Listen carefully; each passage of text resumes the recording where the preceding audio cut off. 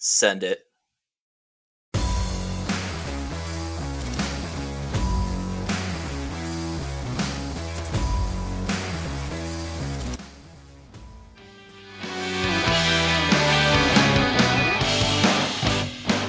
What's happening, everybody? We are here with Brian Cohn, Ryan Coakley, and we are on the Hustle and Grind podcast.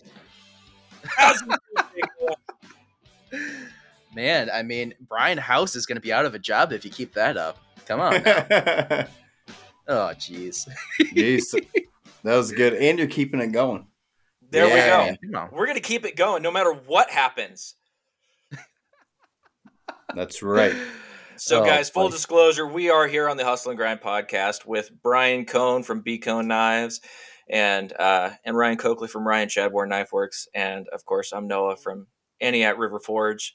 I'm not Brian House. But here's the thing. We're here for a podcast, and this podcast is for makers, do-it-yourselfers, lovers of knives, lovers of crafts of all kinds. And we've had some technical difficulties today, full disclosure. And so we've already had a bit of a discussion, and we're back into it now, though, and we're more energized than ever, and we are here to rock this thing. So, B-Cone, how are you, man? Dude, I am great. It's really great to be back into the Hustle and Grind podcast. You know, I love Jason. He's a great guy. It's really cool that he started this whole thing, but I'm really excited to see where you guys take this thing next because, I mean, I feel like your trajectory is just up from here. I mean, how in the hell am I going to be the next guy after Jason freaking Knight? Well, little do you know, this whole podcast we're going to talk about Hollow Earth theory. Oh, which will top okay. the alien talk that we had with Jason Knight. That's and true. Maybe you thought interdimensional beings was good. It's going to get even better. Okay, all right. I'll let you guys talk about that because I don't know a damn thing about it. See, that's the great thing is you don't even have to. You can just pretend like you do and just make stuff up, and it'll sound good. See, what it is I'm actually on the inside. I know all about it. I just want you to believe that I don't. See, that's it. See, I knew it. I knew that about you. There it is. You're hiding something. He's a that reptilian. Beautiful bald head. Yeah, he's a reptilian in a hairless human suit. Yo, okay, all right. Step too far. Come on now. Okay, so here we go.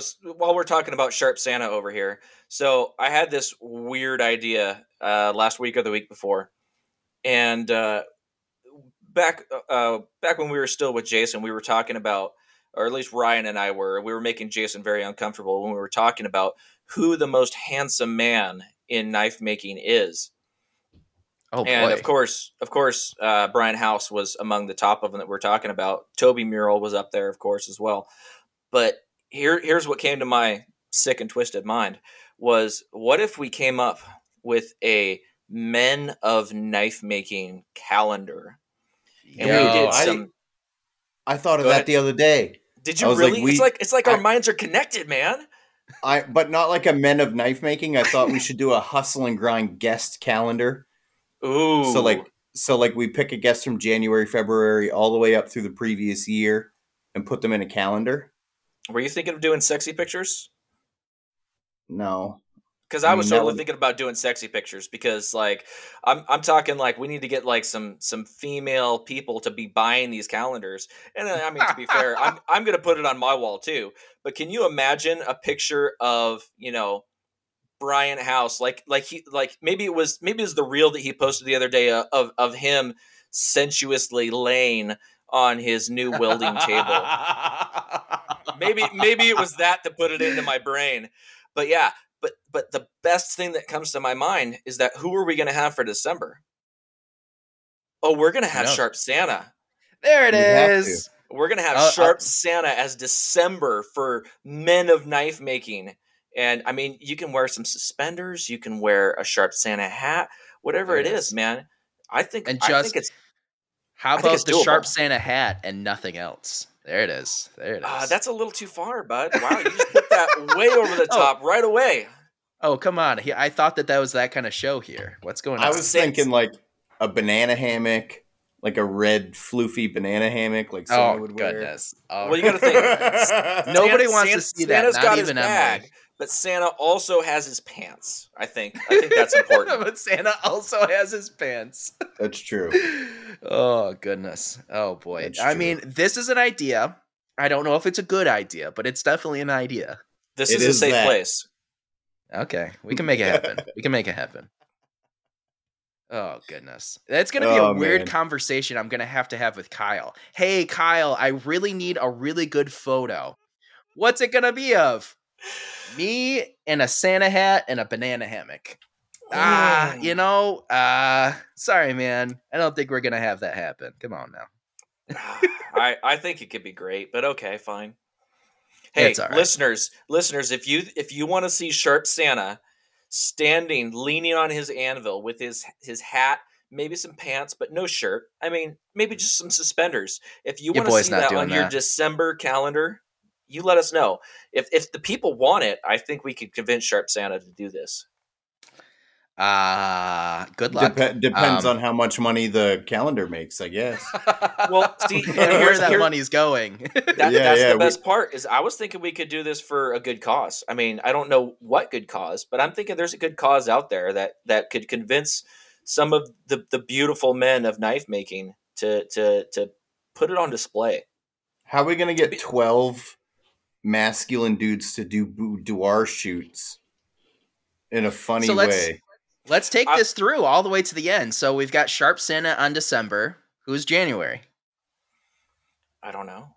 See, that's the thing. I You didn't gotta actually come up think. with them.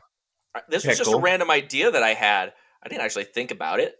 Yo, pickle cutters could be like snowboarding down the side of a mountain. Oh yeah, Yeah. absolutely. You got to have Like that in a snow time. Like a short tattooed little Sasquatch on a snowboard. Yeah. With a hammer in one hand and tongs in the other. There it is. Dude, Dude, I I'm love starting it. to really like this idea. We should make this happen.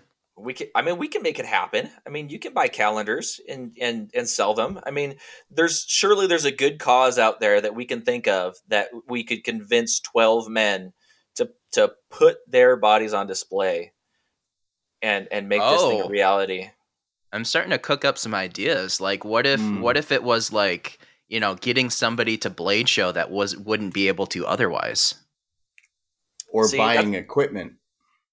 See, those Sure. are fine goals. I was thinking about like starving children in Tahiti or something like that. But I mean, your guys' idea is great too. Okay, I guess that is confirmed. I am an asshole, I guess. Who knew that Sharp Oh. Santa was secretly an asshole? Well, He's like, all those kids are on the naughty list. oh, So, goodness. anyways, so ridiculousness aside, so we were talking about Brian's his work for it 2 podcast and the interviews that he's done, and then we were kind of discussing sort of how his interviewing style developed really quickly, and I was complimenting him on that and letting him know that the way that my brain works is I'm the kind of guy that will wait for, if I'm watching a TV show, I wait for the whole season to come out, and then I watch the whole season back to back binge mode, And so I kind of did that with Brian's new podcast where he's doing all these interviews. And what that allowed me to do was I saved up, I think 4 or 5 episodes, and I just binged listened to all of them in one day while I was at work. But what that allowed me to do was really to kind of get and listen to and hear the development in Brian's interview style and just how far he came in such a short period of time. And I was really complimenting him on that and asking him kind of what his thoughts were as far as how he developed that or whether he had an interviewing background. Brian, talk a little bit about how you developed your interview style and where it came from. I really appreciate all of those kind words. It definitely has been a lot of hard work trying to make, because a big thing with interviews, you don't want it to be question, answer, because that gets boring and that gets choppy and it doesn't lead towards any like new stories that you would have never heard otherwise. So I guess the real big thing is, you start off with a nice big softball, just throw it on up there so they can hit it right out of the park. get comfortable, get talking, and just kind of smoothly transition into a conversation, but have a solid, list of things that you want to talk about so that, there's never an issue of, okay, what are we going to talk about next? What are we, nobody wants that dead time in there. So, there's a lot of research that goes into, the pregame of these interviews. And then, it's been nice to interview a lot of people that I already know a lot about, because, I always have, a back catalog of, you know, there's going to be this thing that you're super passionate about. Why don't we talk about that? And then they will talk about that for a long time. You know, I don't know. And then the other big thing is, I listen to all of Full Blast podcast. I've been an avid listener of that for a long time. And then I was able to talk to Jeff Fader a lot about, interviewing and what I should think about and what type of, if I go into this, it's not just like a half-ass type of a thing. And I got a lot of pointers from him. Biggest one is, don't ever turn the conversation back on yourself. And don't get me wrong, I'm I do that every once in a while, and I kind of have to, stomp on my foot to keep myself from, oh, well, that's really cool. Well, I used to do this kind of a thing, Well, that's kind of hard. Right. That's kind of hard. Somebody says something, it reminds you of how it relates to you. Like right. It's not a natural thing for somebody who, someone else is always, the main character in their own story. So it's difficult for you to, spend that time and focus entirely on someone else. And I think you do an excellent job of it. Thank you. And I am really cognizant now. I mean, it's a little bit more choppy in the first couple of interviews, but I'm really cognizant now about every single time that the conversation tries to fade back towards me, you have to turn that thing around, because you're interviewing the person that is joining you on the show. That's what you're trying to talk about. And it's really, the focus should be on them, not on yourself. I don't know. Yeah. You do really well at being a selfless interviewer and keeping the conversation directed towards them. You've done a really good job at figuring that out. And a lot of interviewers, even famous interviewers, are really bad at that. A lot of them will be like, oh, you grew up in Michigan? I knew a guy from Michigan once too, blah, blah, blah, blah, blah. His name was Ted. You know what I mean? And like, you do a very, very good job with that show.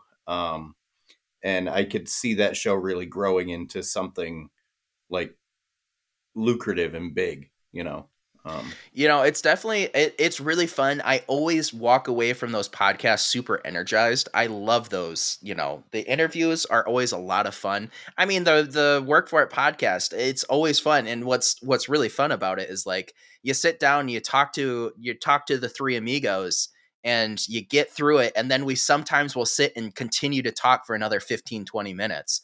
And it's like, okay, we got to get back to work. What the hell are we still doing here? It's been so long, it's very nice for sure. It's a lot of fun. That happened. Go ahead, man. Go ahead. No, that happened with Jason Knight. After we stopped recording, the three of us sat here and talked about interdimensional aliens for about 40 minutes. Yo.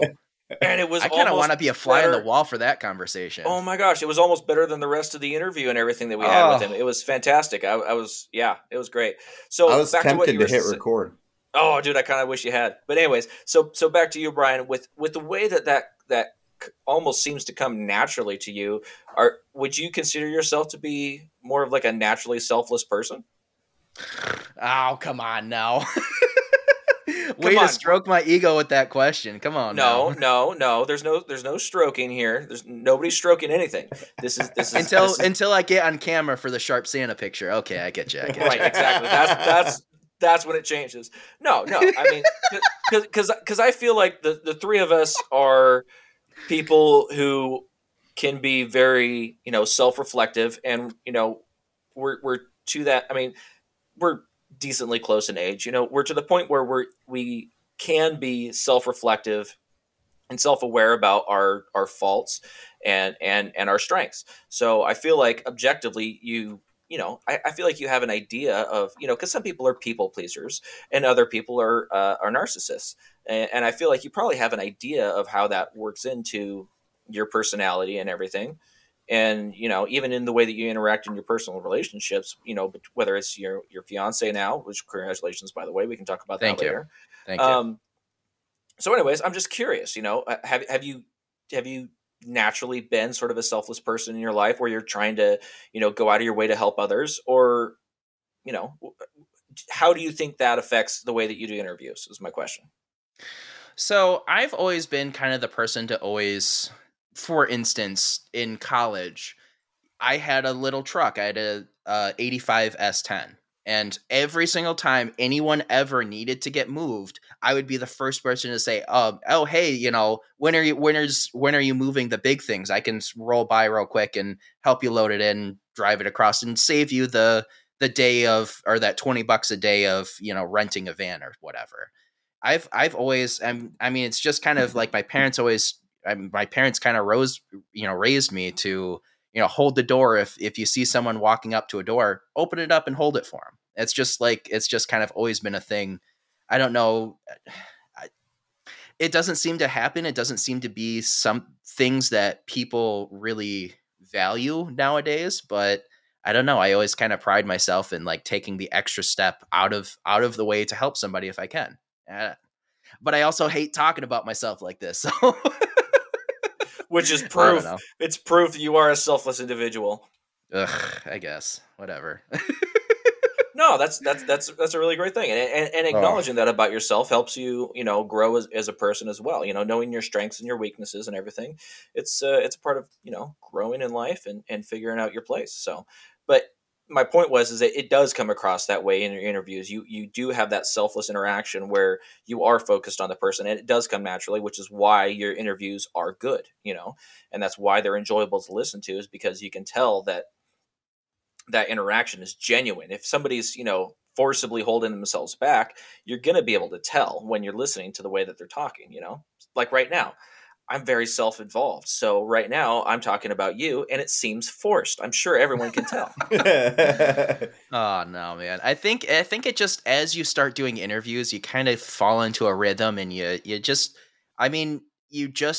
have to go into it genuinely interested in what the person has to say and try to highlight them, because they don't have to be coming to the show and spending, an hour and a half to get everything set up. And then, once everything's over, like, it's a solid commitment for people to come into the interviews and actually spend their time interviewing. Like, I want to show them in the best light possible. And the best light possible is to let them talk, let them tell stories, let them go on big, long tirades about things they did in their past. And that's what the people want to hear anyway. So it's just kind of a win-win. I like it a lot. Yeah, I've noticed awesome, too, that specifically it's noticeable on your show that the longer you allow them to talk, the less they remember they're being recorded. Yeah. So it gets much more natural and fluid as the conversation progresses. And that's a really awesome quality. Another awesome quality you have is your networking ability. You have, like, no joke, man, like, you have a better networking ability than almost any maker I interact with on the internet. It's I can't explain it. It's just one of those things that it's true. I think I've just gotten incredibly lucky. It's been a lot of being in the right place at the right time. And, some of that is, if you're always there, if you're always in the place, you're going to be there at the right time. Getting into the Work For It podcast, the way that started was I did a live stream and Brian House jumped on, and it was like my first interaction with Brian House, and I lost my shit. I was so goddamn excuse me. I know that we're trying to keep the cursing a little bit further down. I was just so excited that Brian House, noticed me, senpai. Like, it was Brian freaking House. And it was just like, oh my God. And then shortly after, I started talking to him all the time. And shortly after that, he said, hey, we are doing little 10-minute interviews on the podcast. Do you want to jump on for a quick interview? And I set up, I went and bought a small microphone to try to make it happen. And, I made sure the Wi-Fi was good. I had headphones, and I tried to put in as much as I could to make that 10 minutes in the right place. as best as possible. And then shortly after that, they're like, hey, we need a third person. Hey, Brian, you want to jump on for an episode? And then again, I put in the best of my abilities to try to make it happen. And there it happened. It's just, I don't know how it's happened or why it's happened, but it just, I don't know. It's just worked out, I guess. I've been incredibly lucky. I don't know what to say. It's awesome. Well, we're lucky to have you here, man. So yeah, I mean, it works both ways, and I think a lot of that does have to do with the way that you come across, because you do come across as that selfless individual who people want to be around. People want to be around people who make them feel good, and you make a lot of people feel good about themselves, whether it's being encouraging or whether it's just the I don't know. I don't want to call it goofy, but your goofiness on the podcast, and I mean that as a compliment. I don't mean that right in a bad way.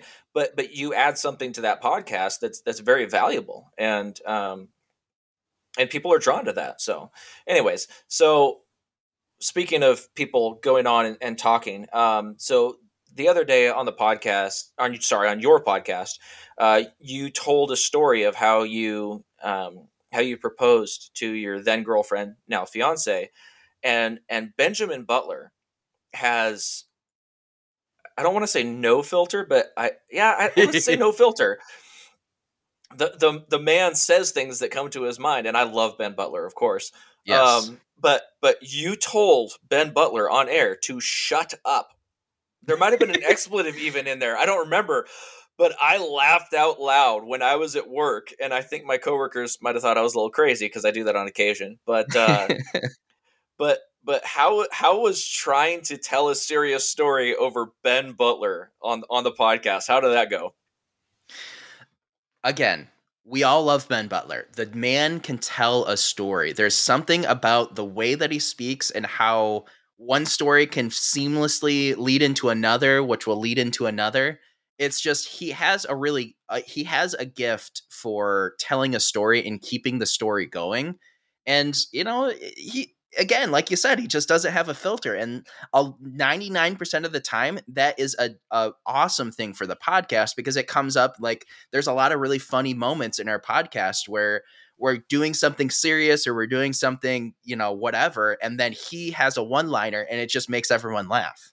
It's awesome. Oh yeah, absolutely. His one-liners are the best. Yes, he's got absolutely. They're gold. Yeah.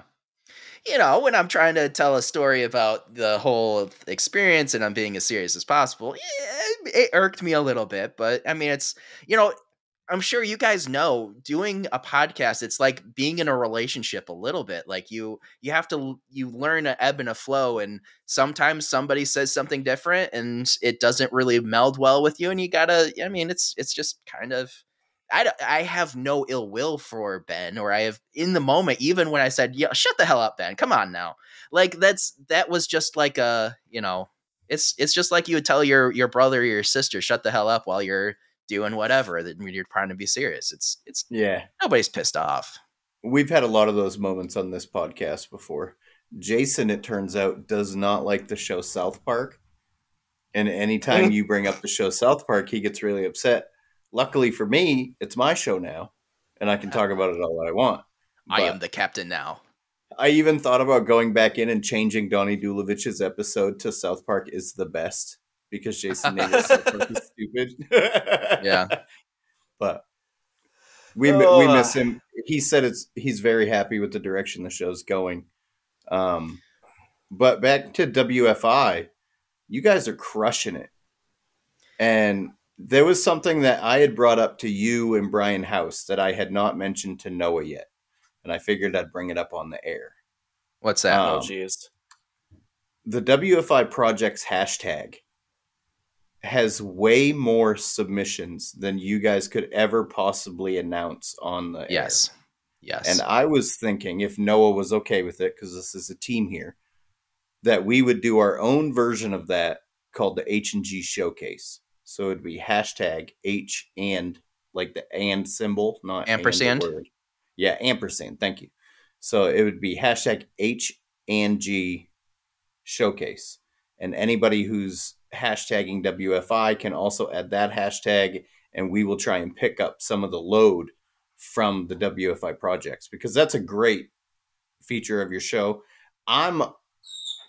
It's my personal opinion that people worry too much about not doing what other shows are doing, even if it's working. A rising tide lifts all ships. Yep, I agree. If something's working, why not do it? How do you feel about that, Noah? I don't have a cricket button. Let's do it. Woo! There it is. There it is. Let's do man. It. Honestly, even if it means, for the first couple episodes where the H&G showcase is still kind of growing, if you want to dip into hashtag WFI projects, by all means do it. I mean, there's, like you said, there's about 100 submissions and we are able to pick out like 3 or 6. And it's just like, there's only so much we can do. So if you guys want to dip into that, by all means. I mean, of course I didn't talk to the boys, but they'd be totally fine with it. If you want to jump on hashtag WFI projects and then as H&G, and like now I get to post on H&G's showcase because I never use my own, because who wants to be the asshole who brings up his own thing on that? There you go. So now I get to participate. You just show yourself off. You just hashtag WFI project. You're like, this week on WFI projects, it's me. I know, right? No. Yeah, I know. I think it'll work really well. Yeah, and then because a lot of makers, they look forward to that shout out, especially the little guys with like 100, 200 followers, and there's so many guys out there who are just getting started, who have 100, 200 followers, who are putting out really high level work, and they don't even know it's high level because most of us are alone in our shops, and we, other than Instagram, and if you don't have a big Instagram presence, we don't get to see other people's work that often. Right. You know what I'm saying? So it's like, I think that is something that should be expanded upon and utilized more to help the little guys. What I love is when you shout out a really small account. And then I think the biggest one, I forget who it was, but they had like 56 subscribers, or maybe it was even down to like 20 some subscribers. You shout them out and then they just jump all the way up to like 2K or 4K or whatever. Like in just a few days, you see those little itty bitty guys who are putting out crazy good work. And don't let me say itty bitty guys, because I am still an itty bitty guy. Like I'm right there with you. Yeah. But like, I love seeing those guys just absolutely skyrocket just because, hey, we shouted them out. They're doing great work. Go check them out. Stop what you're doing. Go check out whoever it is. Yeah. And now see we're their back stuff. to Brian being incredibly selfless. Come on now. I'm a leave if you keep this shit up. I hate talking about myself. It's just I don't know what it is. Well, you're our guest. We have to talk about you. Okay. But no, I completely agree, and I love the way that you have that focus whenever you're doing the hashtag on your podcast, and you specifically go and try and find those small makers, because you're right, there are a lot of makers who have not a great following, but I mean nowadays there's so much information available. There's so many great YouTubers and classes people can take to where their first knives when they're just starting out look incredible, and they need to have more eyes on them so that they can be encouraged and so they can keep going with it.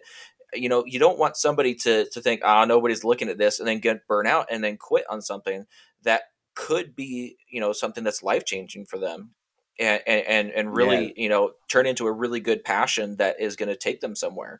So I fully agree with that, and I love that mentality of trying to encourage people and get them followers, get them eyes on their work, because I mean a lot of people that are out there making knives in their shop, it's just them, and I think we all have this sort of introverted exhibitionism sort of that we have, where it's like, I don't necessarily want to talk to people face to face, but I want to show something that I'm proud of. I want to show something that I've done and either get praise for it or even just validation, and that validation goes a long way. It helps build confidence, and that confidence can grow into motivation or discipline to keep doing the craft. Instagram is very hard. It is hard to build a following without the help of others on Instagram. To like just like, oh man, yeah, I was gonna be the person who makes that switch. Oh, you beat me to it. Oh, oh, come on, man. I mean, dude, that did Ryan help. Coakley with the freaking Joe Rogan shout out. I was cooking up the idea of, speaking of bringing up a little guy, and speaking of, people getting shout outs, freaking Ryan Coakley getting a shout out from the one and only Joe Rogan. Saint Rogies said my name. Saint Rogies. Saint Rogies. That's a Shane Gillis reference. But yeah, that was crazy. And awesome and humbling. He doesn't know it, but he saved my ass. Like I like, work's been very weird this summer. I did that big job switch and it turned out to be a huge fucking mistake. And nothing risked, nothing gained, shit happens. But I've really been leaning into my knife making to keep me afloat. And I was 3 days away from missing my mortgage. All my credit cards are due. We're coming into winter. And just by that happening, I was able to cover all my bills, fill my oil tank, and just relax a little bit. You know what I mean? I mean, I'm by no means a famous maker now, but that landed me enough followers and enough orders where I can actually see momentum growing. So for people that don't know what we're referring to, for people that don't know what happened when St. Rogie sent your name, why don't you tell us a little bit about that?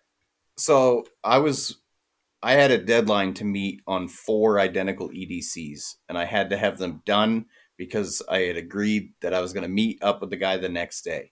So I was up until 4 a.m. finishing these knives, doing the sheets, sharpening, all that shit. It was like 3:30 in the morning. I'm in my slippers. I'm sharpening the last one, and I get it shaving sharp, and I'm like, oh, you know what? I'll just take a quick 10-second reel of me shaving my Joe Rogan tattoo on my leg. I didn't even think anything of it. I picked the first audio that I could find on Instagram when you punch in his name when you're looking for audio for your reels. I attached that audio. I put no thought into it. And I posted it. I finished up the knives. I went to bed. I woke up the next morning and my phone was going crazy. Oh. And I didn't even tag him in it. It turns out that Mike Jones Knife and Tool, who didn't want me to announce that he was the one who said it, but I'm going to do it anyways because it's because of him that all this happened to me, is an angel. The dude's the fucking man. He didn't have to show it to Rogan. He could have just kept scrolling. And because he showed it to him and Rogan decided to share it on his page, not as a story, but it's on his page permanently, currently sitting at 4.7 million views. Wow. And I don't know how it's going to play out in the long run, but in the short term, it completely changed the trajectory of my making. It's got me almost in this point where I think that if my momentum picks up even just a little bit more, I could do this full time.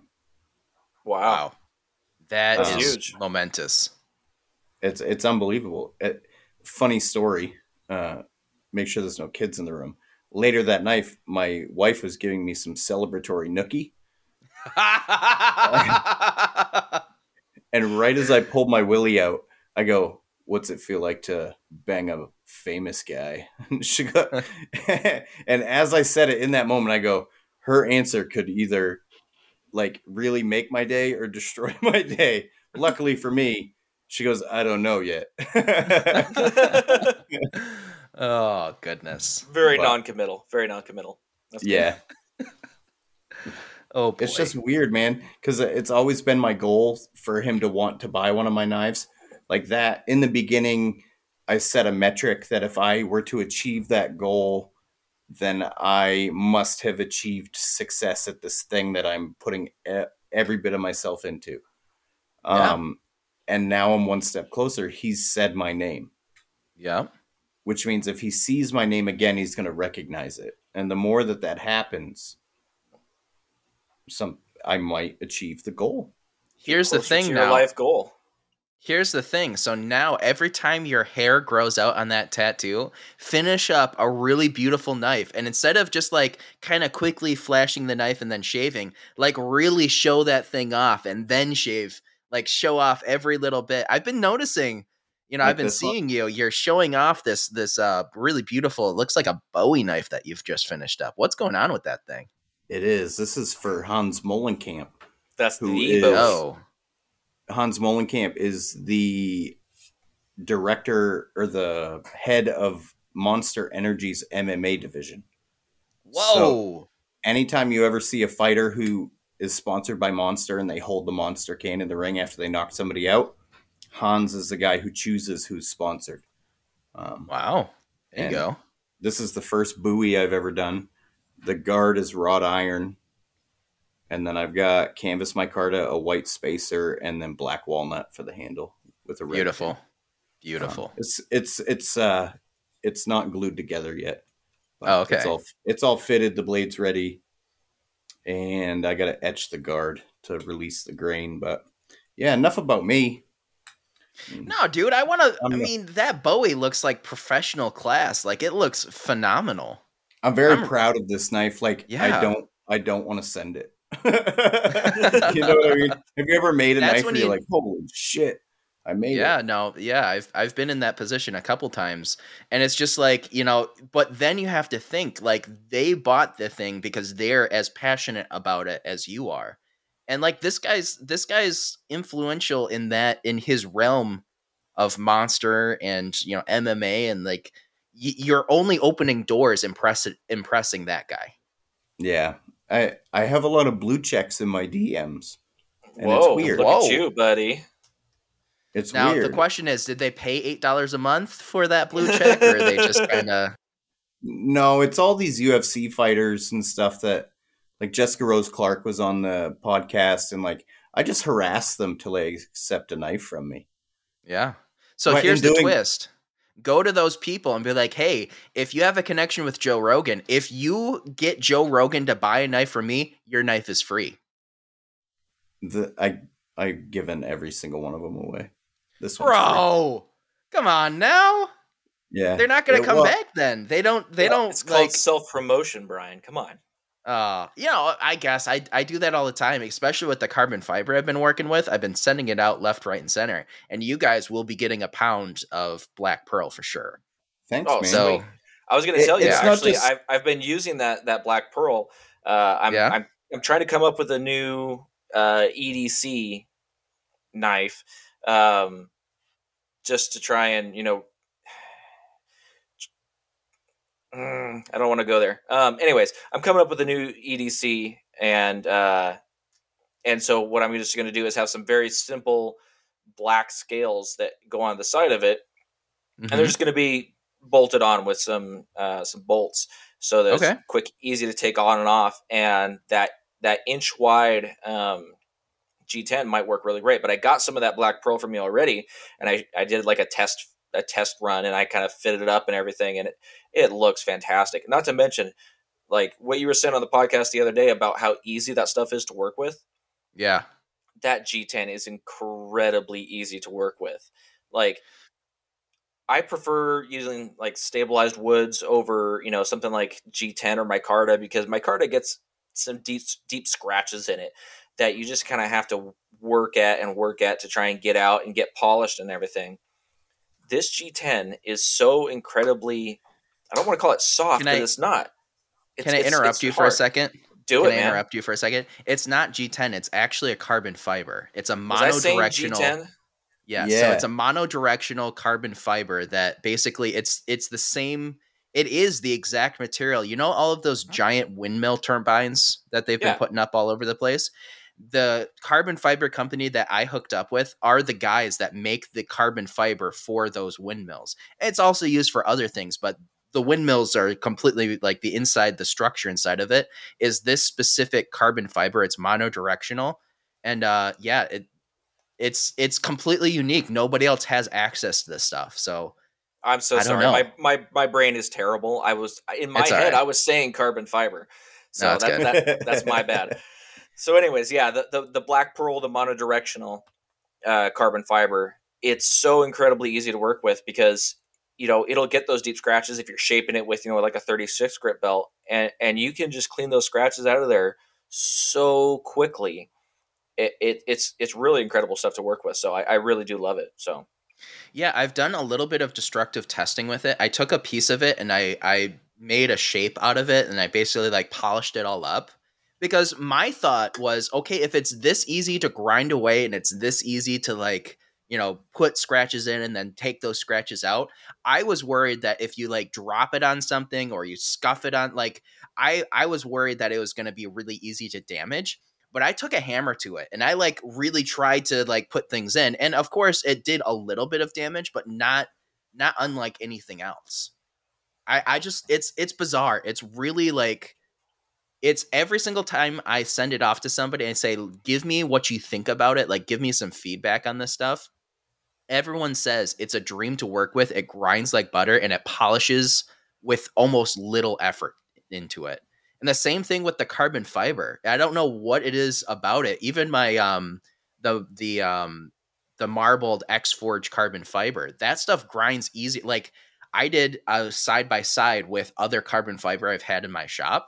And like it just grinds quicker. It grinds easier and it polishes up easier. I don't understand it. I really don't. It's just bizarre. I think it's the quality of the stuff that you're working with, because you're getting this from an industrial supplier of carbon fiber that's made for industrial use. I mean, windmills are no cheap product. I mean, so I think the quality of the stuff that you're selling is just above what other people have to offer for something like knife scales. So, and along those lines, the X-Forge, the marbled carbon fiber, the shredded carbon fiber, whatever you want to call it, that stuff is made for there's two different things that they do mostly with it. It's either subframes. So in super, super light cars, like endurance cars or like race cars and stuff, where like the chassis of it is made of a lighter what's it basically the chassis are made less structural on the outside so that it could be lighter, but then the centers of it is filled with this carbon fiber, so it's ultra structural. It takes impacts. It's really strong. And then it's the other use for it is the like gears inside of really, really high-end machining. So like it's used in industrial, like basically it's built to be really robust and really, shock absorbent. And I guess it's just crazy that then you turn around, you go to grind it. I figured, hearing all of that, well, I'm going to spend a year trying to grind this into a handle, because if it's that, strong, it's going to grind away like, concrete or something. And then I went to grind it and I ended up grinding a knife handle way too thin because I just like leaned into it expecting it to be difficult, and it ground away like butter. It's crazy. I don't know what it was. It's really bizarre stuff. That's really great. It's really great stuff. I can't wait to get my hands on some of that copper stuff. I think that's going to look really good as spacer material in my hidden tank chef knives. Absolutely, yeah. That'll look killer. Hey, do we need to hear from... We haven't heard from Chet in a while. Is there anything that we can do with that? Yeah, we got some ads we got to play. Chet has actually been demoted, and he is only doing the Beck's Armory ad now. Okay. And Crafty Man Forge apparently is a voiceover actor. Yo. And so we have hired him to do the Phoenix Abrasives and Maritime Knife Supply ad. So we're having really good conversation here. So what I'm going to do is I'm going to play all three right in a row.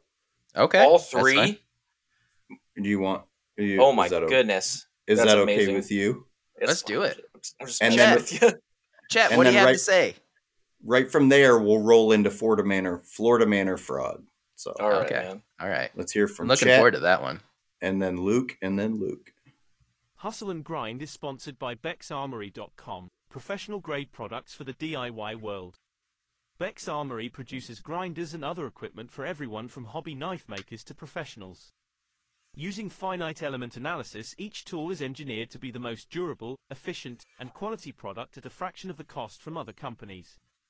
Go check out the BA Shredder 2x72 grinder and more at BecksArmory.com and use code HUSTLE10 at checkout for an extra $10 off your order. Thanks, Chet. Thanks, Chet. Hustle and Grind is sponsored by PhoenixAbrasives.com, your one-stop abrasive shop. They stock all the abrasive belts you need in all sizes. They also offer knife-making kits, which have all the goods you need in one kit, as well as hand sanding and buffing materials. Go to PhoenixAbrasives.com and use the code HUSTLE10 for 10% off your order. Thanks, Luke. Nice job, Hustle Luke. and Grind is sponsored by Maritime Knife Supply.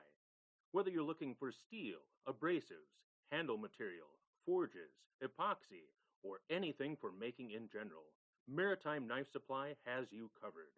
And in the US or Canada, they ship faster than the great Cobra chicken goosesses that their country is known for. Go to Maritime Knife Supply, and when you buy a 10-pack of belts, get 10% off. And tell them we sent you, eh?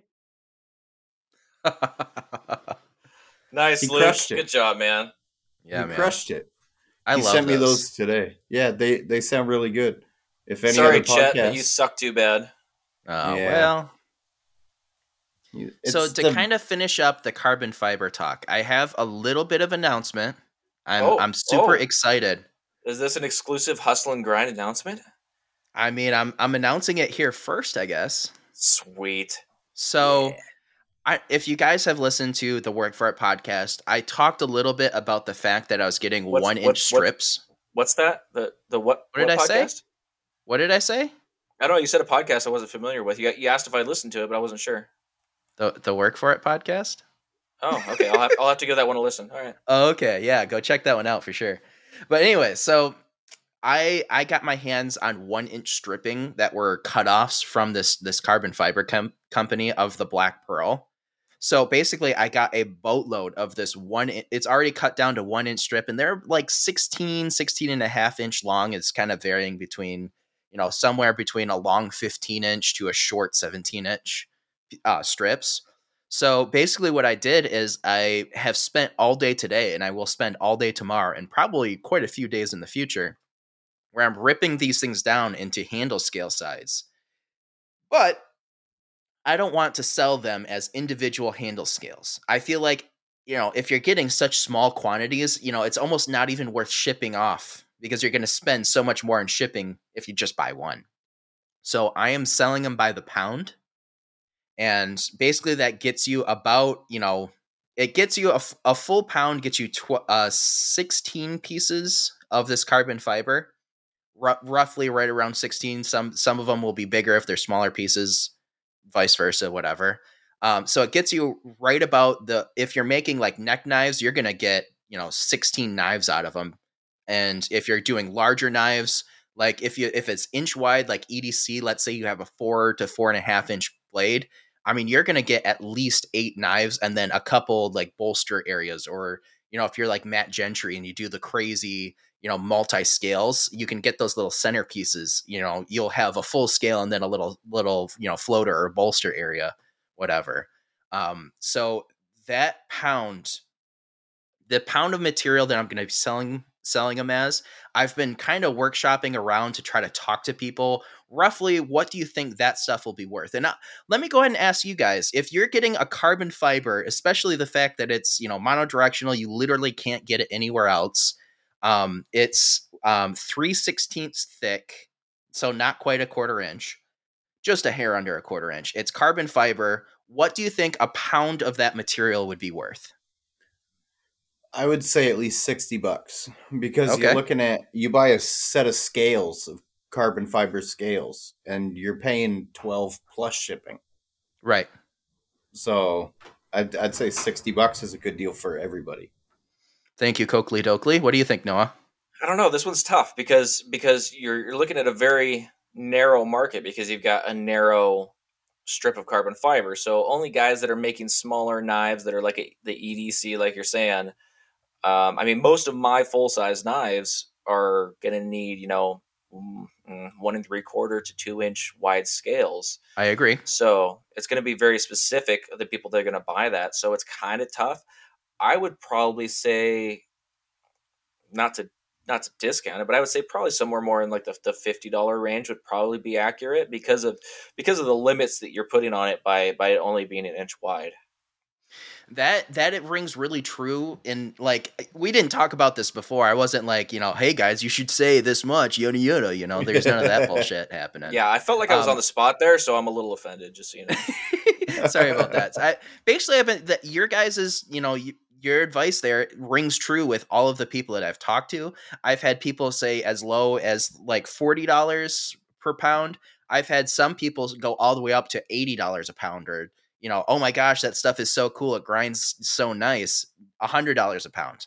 Here's the deal. I'm starting it off. I'm going to sell the first 100 pounds of this material. And this is an introductory price. The whole idea of this introductory price is I want to get it out into the hands of as many people as possible. Give this stuff a shot. Basically make it a little bit cheaper so you guys can get your hands on it if you weren't going to otherwise. Per pound, $35 plus shipping. $35. That price will not last because, it's just the way it is. I mean, this material, it's, I did a run of scales that were 2-inch by 6-inch. You get a set of scales and I sold them at $10 up plus shipping. So a pound of the material is like 4 sets of those 2-inch by 6-inch. So you're getting that much. So it's $40 of material at that crazy reduced price. So I'm even lowering it from that crazy reduced price. And then if you buy it as the full sheets, the way that it will be sold more readily, because this 1-inch stripping is kind of a one-off type thing. It's about $60 if you buy it in the full sheets worth of material. So this is very much an introductory price, trying to keep it low so everybody can try it out. And I want to move this material out into the world. I'm going to be, doing giveaways. I'm going to be doing, another thing is I want to start, I want to go to all of the podcasts and be like, hey, here's 5 pounds. Do some sort of a giveaway, a competition, do something, and let these 5 pounds be the, reward of whatever you want to do. So here's the big question. Is that going to be available? So this is coming out on Tuesday. Is that going to be available on your website on Tuesday? So no, I am cutting it right now. Okay, all right. I am in the process of ripping it down so that it's sellable. So it's not going to be probably ready for another week or so. I'm really busting my butt. I had to learn about, I'm going to be shipping these things out in the small It Fits, It Ships USPS boxes. Nice, and I had to learn that you have to go onto the website and order a bunch of boxes, because if you just show up and say, hey, I need 200 small boxes, they can't do that. That's not a thing that you can just walk in and do. No. So I have stuff. I have the boxes ordered. Hopefully it'll be here by the weekend so that Emily and I can stuff boxes all weekend. And it's going to go live probably sometime next week, and I'll start off with a bang for sure. But I'm very all right, guys. excited So go follow B Cone Knives on Instagram, and he'll have announcements on when this stuff is going to come out. And after the show, we'll have to talk to B Cone about maybe doing some sort of a giveaway for our listeners, because that would be fantastic. And we definitely want to get the stuff in your hands so you can understand what we're talking about. Yeah, guys. It's cheap. It's going to be right now. It's the cheapest it will ever be. So get on it while it's hot, I guess. I don't know. Well, I don't know what else to say. And I mean, you're not going to find, I mean, like we were just saying, I mean, this is different than any other carbon fiber that's out there for knife scales. I mean, this is I hate to hesitate, it's windmill quality carbon fiber or supercar frame quality carbon fiber that you're not going to find somewhere else, and you're getting it for a much better price than you're going to find that, that other stuff that's going to be much more expensive. So I think that's huge, man. Yeah. I had an idea, speaking of podcasts intermingling, and I almost feel like we should exclude one podcast from this, but let me pitch the idea. And then once I pitch the idea, you'll understand why. I was thinking, you guys are doing these YouTube build-offs. Yes. Like YouTube builder competitions. What if we did a podcaster build-off competition? We gotta leave out Knife Talk so that Mareko doesn't absolutely wreck our shit. Exactly. Exactly. Oh, goodness. Like, I thought of this and then I was like, but fucking Knife Talk, I mean, Mareko would just crush everybody. It'd be like, we'd have to leave out him and Dennis Tyrell. Well, Dennis Tyrell's not on a podcast, so he doesn't have to Mareko crush it. Momasi could take a shit on a sidewalk, and it'll be better than anything that we could ever make. His poop could cut through my knives. He's a huge inspiration to me. I absolutely love that guy. He's one of his episode of the Joe Rogan Experience was the one that showed me that it's possible for us to make it doing this. You know what I mean? Yeah. Like I was dabbling in it, and then when he was on Rogan, I was like, holy fuck, there's a knife maker on Rogan. Right. And everything changed. That was when I started like, oh, I could actually do this. But I think that would be good. I think that would be fun. Maybe Fordside Chat, us, work for it. It might be difficult to get Fire and Steel. Well, here's the question. Yeah, Fire and Steel. Here's the question. How do you do it? Because, Ben Butler doesn't make knives, or, there are people out there that don't necessarily make knives. They're just makers who are a part of knife-esque podcasts. We could do, whereas like a couple of the co-hosts don't make knives, like Ben could be a guest judge. Okay. And then we have viewership judging. Whereas, so if like, let's say we get a tie in the viewership, the podcast hosts who are the judges can break that tie. See, I like that idea. Or we could do it like the challenge video that Dennis Tyrell has been running, where 50% comes from the judges, 50% comes from the popularity vote. Maybe, yeah, we could all be judges, and we're not allowed to vote. We're not allowed to vote for ourselves. Right. Brian House won the popularity vote, and then I came in with the Electoral College and somehow squeaked by with a win. That was an awesome conclusion to all the shit talking that went on. That was a good episode. I like that with Dennis. That was good. Yeah, it was fun for sure. Dennis sounded like he was sick. He sounded like he had a cold in that episode. And if that's the case, I hope you feel better. Absolutely. So listen, we got another segment we got to get to. We've been recording for almost an hour here. Does that mean a dad joke? I can do a dad joke. Whoa, no, this is Bring is out not a dad your joke. podcast. No.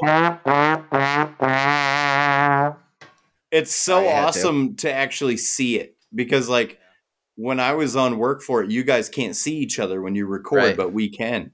It's so much better. And also, just to let you guys know, this is hopefully going to be the first podcast where we release the video.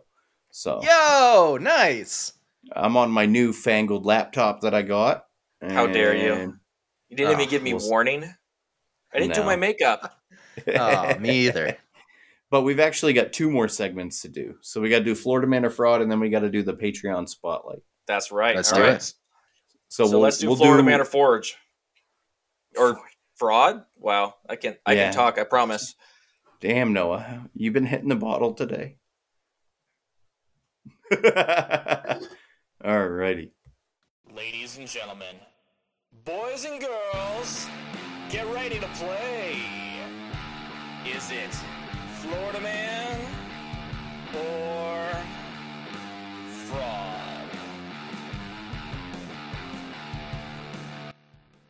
Ladies and gentlemen, welcome to the segment of the show where we read off a ridiculous headline that could be either from the true Florida man in Florida or somewhere else in the country. And our guest, Brian Cohn, and our co-host, Ryan Coakley, get to guess. And you, the listener, get to guess at home and trying to figure out if you really know Florida man or not. This first one is brought to us by Neil Maximus.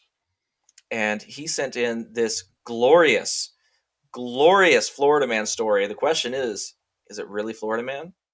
The headline reads, Woman bites camel's testicles in bizarre truck stop showdown. Yo. What? Say that again. Okay, all right. I got to read this one again. The headline reads, Woman bites camel's testicles in bizarre truck stop showdown. I feel All right, so here we go. So when I'm reading the story, like, I'm obviously, you guys know that I can't speak properly, so I've actually blanked out the words that would denote location. So when I say Okay. the word blank, I'm just meaning blank as in, blank location. So a truck stop turned into a real zoo when a woman chomped down on a camel's testicles while trying to retrieve her dog that had scrambled into the dromedary's den, according to a new report. The showdown between the woman who wasn't identified and Casper the camel, a roadside attraction, happened Thursday at a truck stop in Blank, about 20 minutes outside of Blank. The woman's husband was tossing treats to their dog under Casper's fence, prompting the pup to crawl inside the enclosure, the sheriff's office told the Advocate Sunday. The couple followed after the dog, but the woman didn't get very far before Casper took a seat on top of her, crushing her. So she bit down on his genitals to free herself, she told police. She said, quote, "I bit his balls to get him off of me. I bit his testicles to get off of me." Deputy Lois Hamilton Jr. told the report. Oh my God. An investigation revealed that the couple had provoked Casper before he sat on the intruder. The camel did nothing wrong, Hamilton said. The couple was aggressive. The camel was just doing its normal routine. Male dromedaries can weigh up to 1,320 pounds, according to the San Diego Zoo. Employees at the truck stop did not face any charges because the camel was enclosed, and signs warning the public to stay out are posted every 10 feet, the deputy added. So, there at the end, I said, according to the San Diego Zoo, that has nothing to do with the location. That's just someone that they called to reference the story about how big the camel was. I feel like you're backpedaling. I feel like that was a tell. See, Was it? hold on. Because on the entire way through, I was thinking this camels don't really do well in humid environments. They're more of a, desert type thing. But then again, there's roaming zoos and there's, petting zoos all over the place. So I'm sure you could even find camels, wherever. So this could be anywhere. Dude, one time, my buddy and I were hunting up north of here, northeast of here, and we're driving along looking for deer, and I look over on the side of the road, and I see a camel. I'm not joking. I thought Get out of here. No, dude. I'm north central Washington. We're driving around looking for deer, and I look over, and I see a freaking camel. Wow. No joke. And then I found out later on, apparently there's a farm up there that has camels. Oh, but can you imagine the thought that went through my head when I saw a camel when I was out deer hunting? I thought I was losing my mind. I thought I was going crazy. Yeah. See, but anyways, here in Michigan, my point is that they are everywhere. Yeah, for sure. I'm gonna say fraud on this. I don't think that this is inside of Florida because I feel like the humidity would be too much for a camel. Okay. Yeah, I'm going to go with fraud. I agree. I feel like this is more of a Utah, Nevada area type incident. I'm going to say somewhere around San Diego. Well, you guys are right, but you're wrong. Okay, so this was definitely a fraud. Okay. But it's from Louisiana.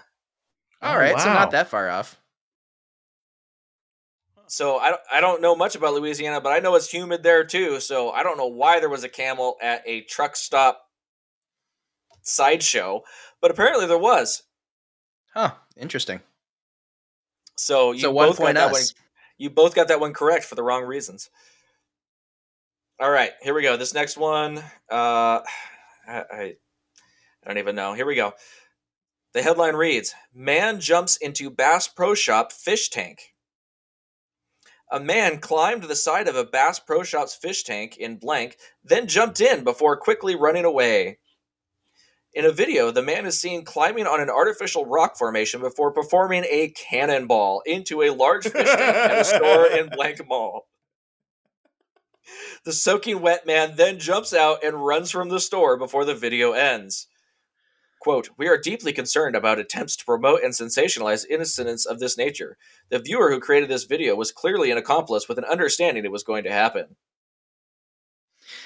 So you talked about on the last podcast about how you're going to try to put in a red herring where you're going to pick out something from the location from around where the guest is from. And I distinctly remember this happening in a giant mall with a Bass Pro Shop attached down by Detroit. So I am going Really? fraud on this one. Wow. Okay. You even know the story. See, that's cheating. You can't know things about the story. See, I had heard that story too, and I remember it being somewhere northern or in the Northeast. Yeah, I'm pretty sure it's in Michigan. So I'm calling fraud. Both wrong. Oh, wow.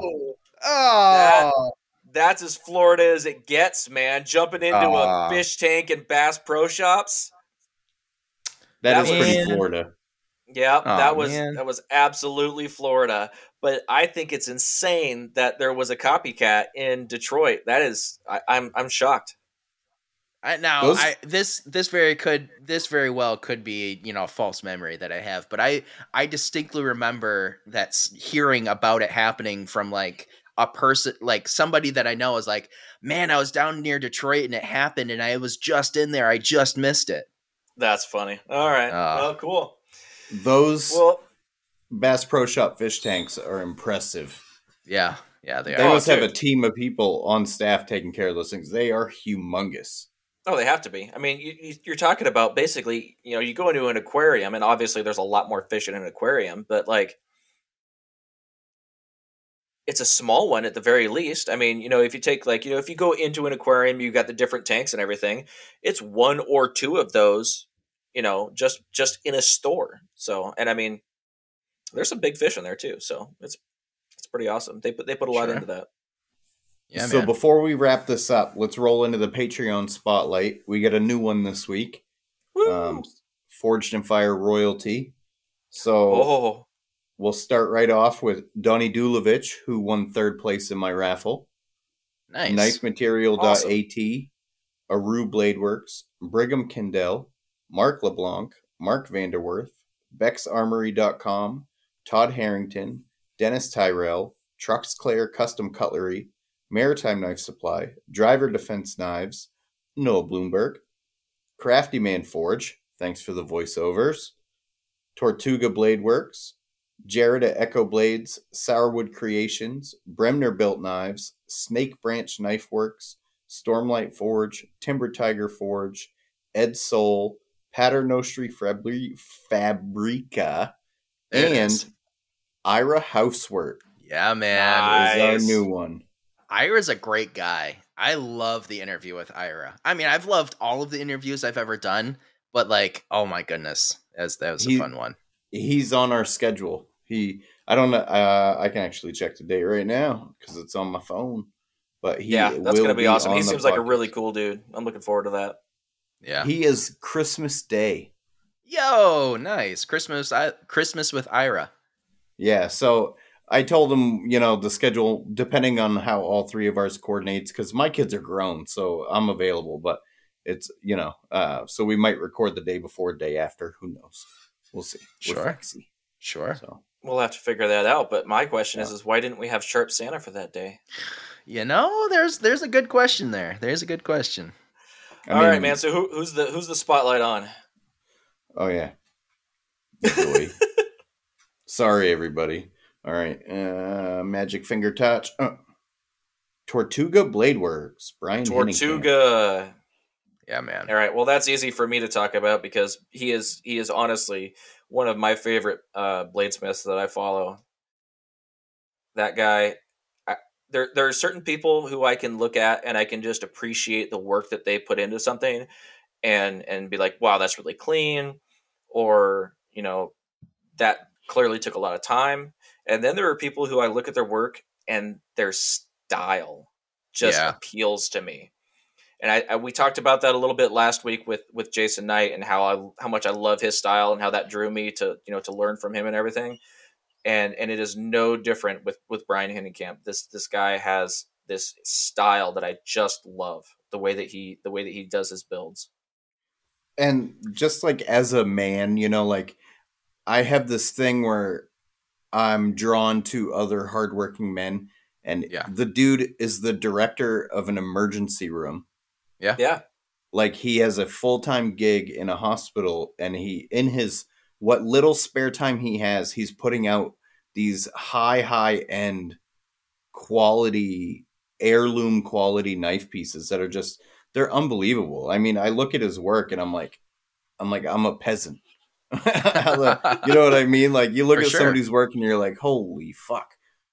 Yeah, you look at his work and you think, oh my God, I have a long way to go for sure. Man, yeah. Brian Hindenkamp, Tortuga Blade Works, even though he spells his first name wrong, he still has really fantastic style, right down to his merch. That freaking Tortuga Blade Works shirt, I am on his list of people to buy one of those shirts as soon as the color one comes out. Because don't get me wrong, I love the black and white look, but just those crazy colors going into it, the scene of like this, I mean, it's so cool. Go, if you can't buy one of his knives, you gotta go get one of these shirts, because you're never gonna see another knife maker with that level of style. And the price is so awesome. Yeah. The shirts are $20, $4.99 for shipping. Right. I mean, that's crazy. Like I love buying other makers' merch to support them, but sometimes guys are out there selling T-shirts for $45, right? And I just can't justify $45 for a T-shirt. I'm like, holy fuck, that's hoodie prices. You know what I mean? Well, and a lot of times it's you know, you're buying stuff in small batches, and that cost is just what you have to pay for T-shirts. So, but that's an incredible price he's selling these at. And if you don't know what we're talking about Tortuga Blade Works on Instagram. Go follow him and look at these shirts that he's got. It's basically like a Davy Jones skull-esque type of headshot with the pirate hat, and he's got a couple of his style blades that are on there as well, and it just looks cool as all get out. So go follow the man, pick up a shirt. He has some incredible blades. He does a lot of stainless sanmai, which I love. But the one thing that he does that I do not do is he leaves forge scale on close up to the spine of his blades. That just gives it a whole other look that is unlike other people's work, and it looks incredible. It really does. This quick video that he posted of a karambit that he did, and it looks like it's a stainless sanmai. I can't tell for sure, but most people know what a karambit looks like. This one looks evil. He's got like a couple of little steps that he put in the actual blade after the handle, and the curve on it is wicked looking. I have no idea what the handle material is, but it's awesome too. So go check out Tortuga Blade Works. Check out this insane looking karambit that I'm looking at. Check out his t-shirts and give the man a follow, and maybe buy a t-shirt if you decide you need one. And definitely support our man who supports us. So don't decide if you need one. You need one. Go get one. You need one. And also, do you know what else you guys need? A pound of Black Pearl. Come on, guys. Let's get this stuff moving. Let's go. Do it. Go support I want to see it in boy. So many people out there. I want to see all of you guys get your hands on some Black Pearl. I want to see what it looks like with your style on it. Absolutely. So, guys, do you guys have time for one more thing to talk about before we go? 1000%. I'll be here until 2 a.m. if you want to do this Joe Rogan style. Let's go. Oh my goodness, I can't handle it. All right, so big news and excitement for me this week is I finally got myself a heat treat oven. Yeah. And we talked about this a little bit on one of our first tries at this podcast today, but I'll go ahead and say it again. So I did a lot of, I asked around and kind of, got people's opinions on, what, most people are Even Heat or Paragon, yada, yada, yada. I got a lot of really great feedback. I got a ton of feedback from Lawrence from Maritime Knife Supply. And the dude was just throwing crazy information at me that, I wouldn't have known to ask the questions that he was answering to me. And it just and when I kind of got down to it and I kind of made up my mind, I was asking him about, the stuff on his website. And he's like, oh no, I can't ship kilns to the US. And I'm like, wait, you just spent all this time talking to me and giving me all this information without even the hope of a sale? Like, that's crazy to me, you know? So, Right. and that just shows you what kind of a guy Lawrence is, and his willingness to help out the community and just be that wealth of information that he is. And so I really appreciated that. And in the end, I found, most people were telling me, find the one that you want and then go a size bigger, and get the solid state relay, get this, get that, buy once, cry once. And to those people, I have to say, have you ever considered buy twice, cry twice? Because honestly, you're sort of just, you're underestimating my ability for self-defeating tendencies. So I went and I bought a smaller oven, but here's the thing. So I found this one. It's called the Knife Dogs kiln. It's made by Paragon. It's a bit smaller oven, but it comes with Paragon's top of the line controller. So I mean, it's Wi-Fi controlled. It's got all the bells and whistles, but it's got a smaller inside cavity. But the thing is that all the blades that I produce will fit inside this kiln. So I went ahead, I ordered it. It was insanely cost effective, basically, is what I'm trying to say. So I ordered it, and normally it comes in their kind of signature orange, but unfortunately they were having trouble with that color, so it only came in black. No big deal to me. Black kind of goes with everything. So I went ahead and ordered it, and I got it just the other day, and it was not black. It was, and I'm not kidding, baby poop brown. Ugh. And if you go on my Instagram, you can see the reel that I posted of it. I was kind of torn because I was like, what the hell is this color? It's a kiln. It's going to do kiln things. Does it really matter what color it is? But I just couldn't get over it. So one thing that I love to do is I love to send emails to companies. I have this ability to sound somewhat professional while still being a sarcastic asshole. And so I sent them this email, and it reads, "Hi there. I recently ordered a Knife Dogs heat treat oven from you guys, and I just received it today. While I have to say that I received it well ahead of when I expected, and I have been happy with every other aspect of my order, there is no escaping the fact that this oven is baby poop brown. When I ordered it, it said very explicitly that it was only available in black. No issue to me. I really like black. I would have been fine with the orange color that it used to come in, but unfortunately, it is not. I'm not sure how that happened since it was only available in black, or how even to fix the situation since I'd really hate to return it and wait for another one. Please tell me your thoughts. Thanks, Noah B. Order number, blah, blah, blah. Photo of the offending oven." And I attached a photo of this baby poop brown oven. So, yeah. Good on them. They called me back. So they didn't email me. They called me and basically said that they worked out this oven in conjunction with Paragon, who makes them. And so she actually had to call down to Paragon and find out that they decided that since they didn't have the old orange, they had this other color, and they would just spray at that color and send it out to their customers. Without even telling USA Knife Maker that they were doing it. So she offered me, she's like, "Hey, you can return it. We'll send you a new one. You're going to have to wait again." And I was like, I know how things get jacked up with shipping. It's no big deal. And she's like, "Well, if you want, you can just paint it yourself. Normal, like high temp paint will work." And I'm like, "Okay, right. All right, well, I'll do that." And so in the end, she gave me a gift card for, the difference of what it, what it would cost them to do the return and everything. So in the end, I was really happy. I have a baby poop brown oven, but I'm going to paint it soon. So it's okay. Yeah, I was going to say, throw on some spray paint. Maybe you can even add, since you're already spray painting it, you might as well put your logo over the damn thing. I was thinking about that. I might just do that, just like throw on a resist or something, or like a vinyl or something, and then spray over it and then pull it off, But yeah. Black and baby poop orange. Baby poop brown logo. Yeah, there you go. Big ERF and baby poop brown on the side.